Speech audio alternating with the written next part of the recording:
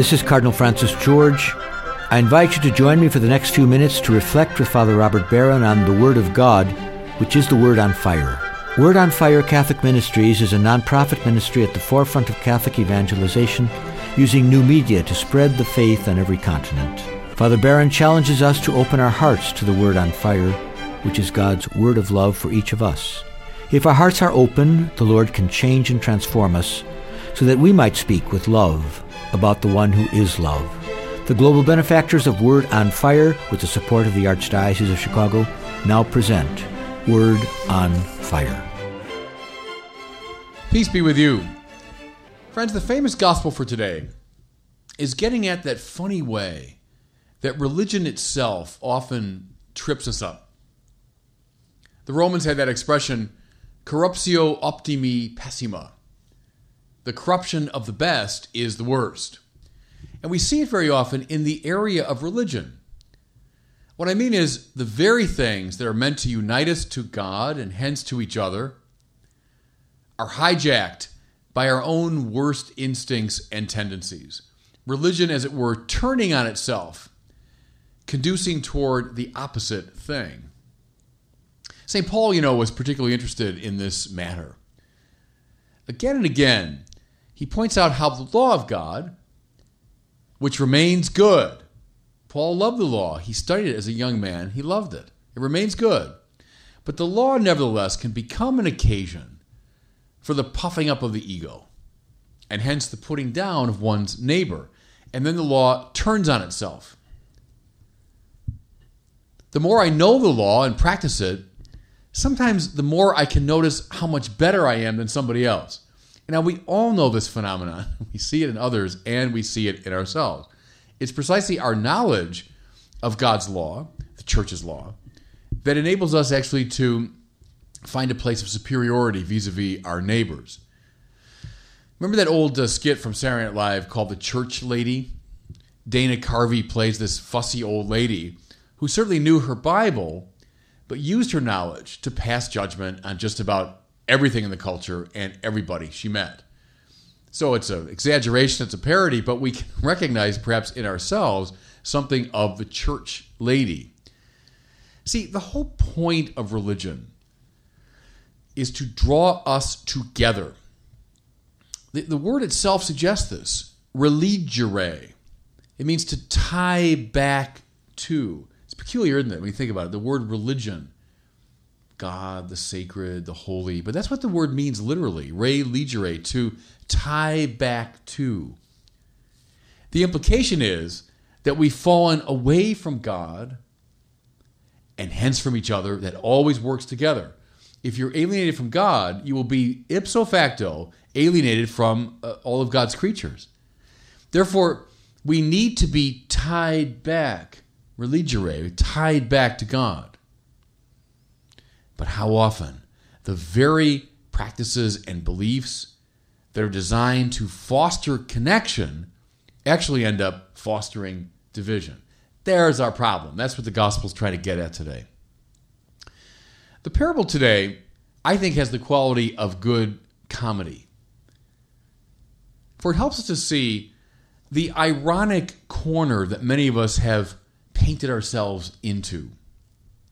Good comedy does that. It'll show you something. It'll shed a light on some odd situation that we found ourselves in. Maybe despite ourselves. Maybe without realizing it, we backed into this odd corner, and it's comedy that will show it to us. This is a good example.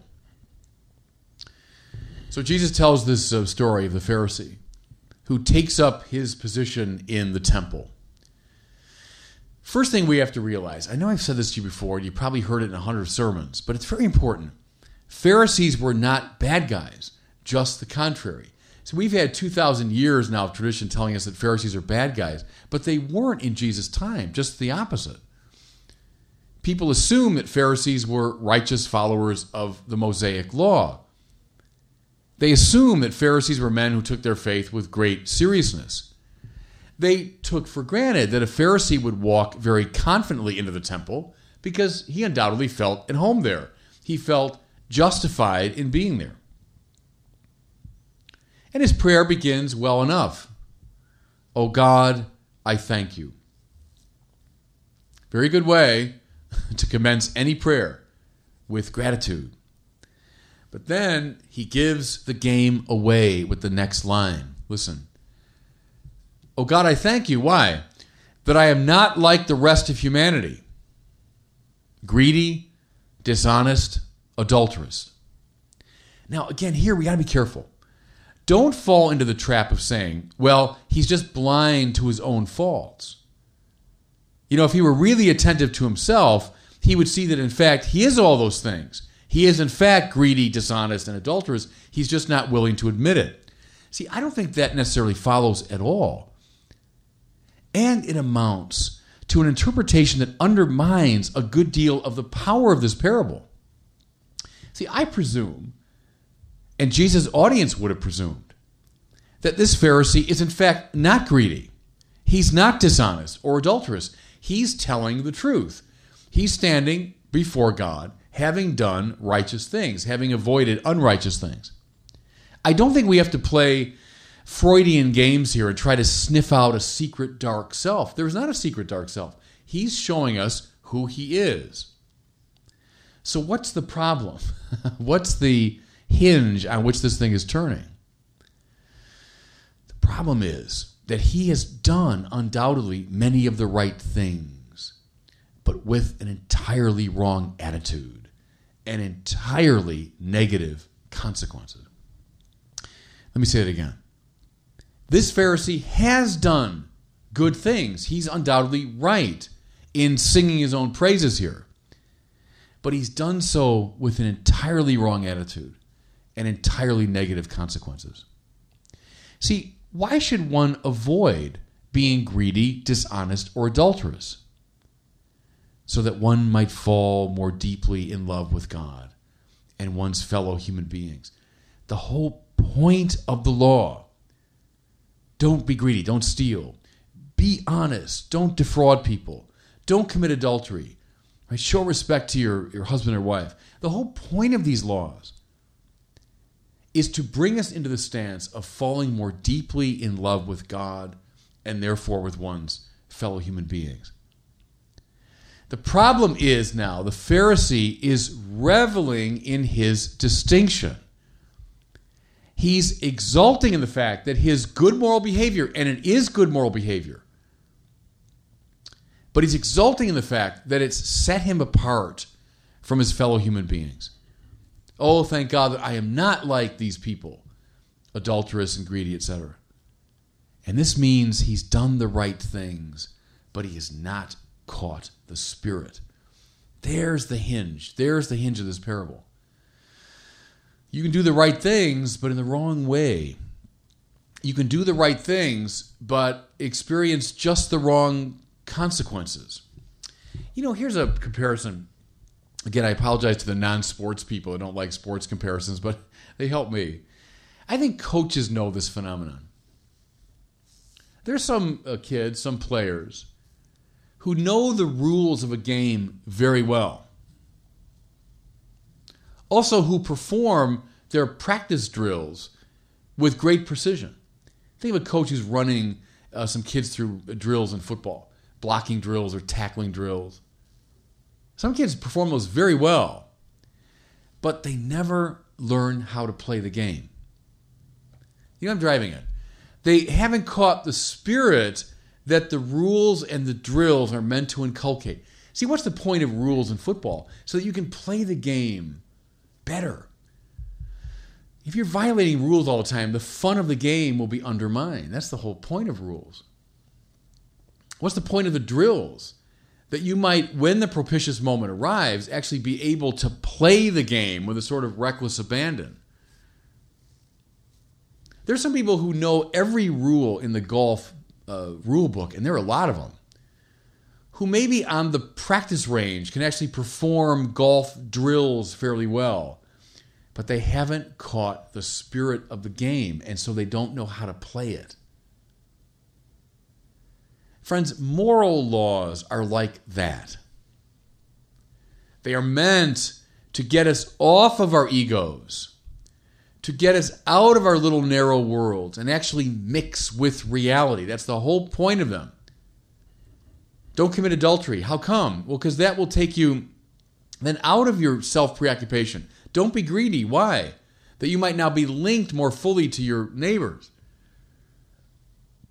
This is what the Pharisee's missing. Notice that his entire prayer is an act of self-love. I give you thanks, O God, that I am not like other men. See, thank you, Lord, for making me so distinctive. That is in itself necessarily a bad sign that you haven't caught the spirit of prayer. Now, let's turn it around. Look at the other fellow. A tax collector who stands off on the side, barely raising his eyes to God. Don't think of him as a good guy. That's, again, based on our 2,000 years of hearing this story. We think, oh, he's a good guy, the tax collector. No, he's a very bad man. And that's the whole point of this. The Pharisee's a good man. He does the right things. And the tax collector is a very bad man indeed. Why? Working for the oppressive Romans at a time when Palestine was under enormous oppression. Bilking his own people out of their hard-earned money, taking a good deal of it for himself. He was hated, and for darn good reason. It is, see, here's the point, only appropriate that, quote, he stood off at a distance and would not even raise his eyes to heaven. That's the proper stance for a bad man. I mean, we'd have to say something like a gangster or a child molester. We find someone who's remarkably objectionable morally. That's the tax collector.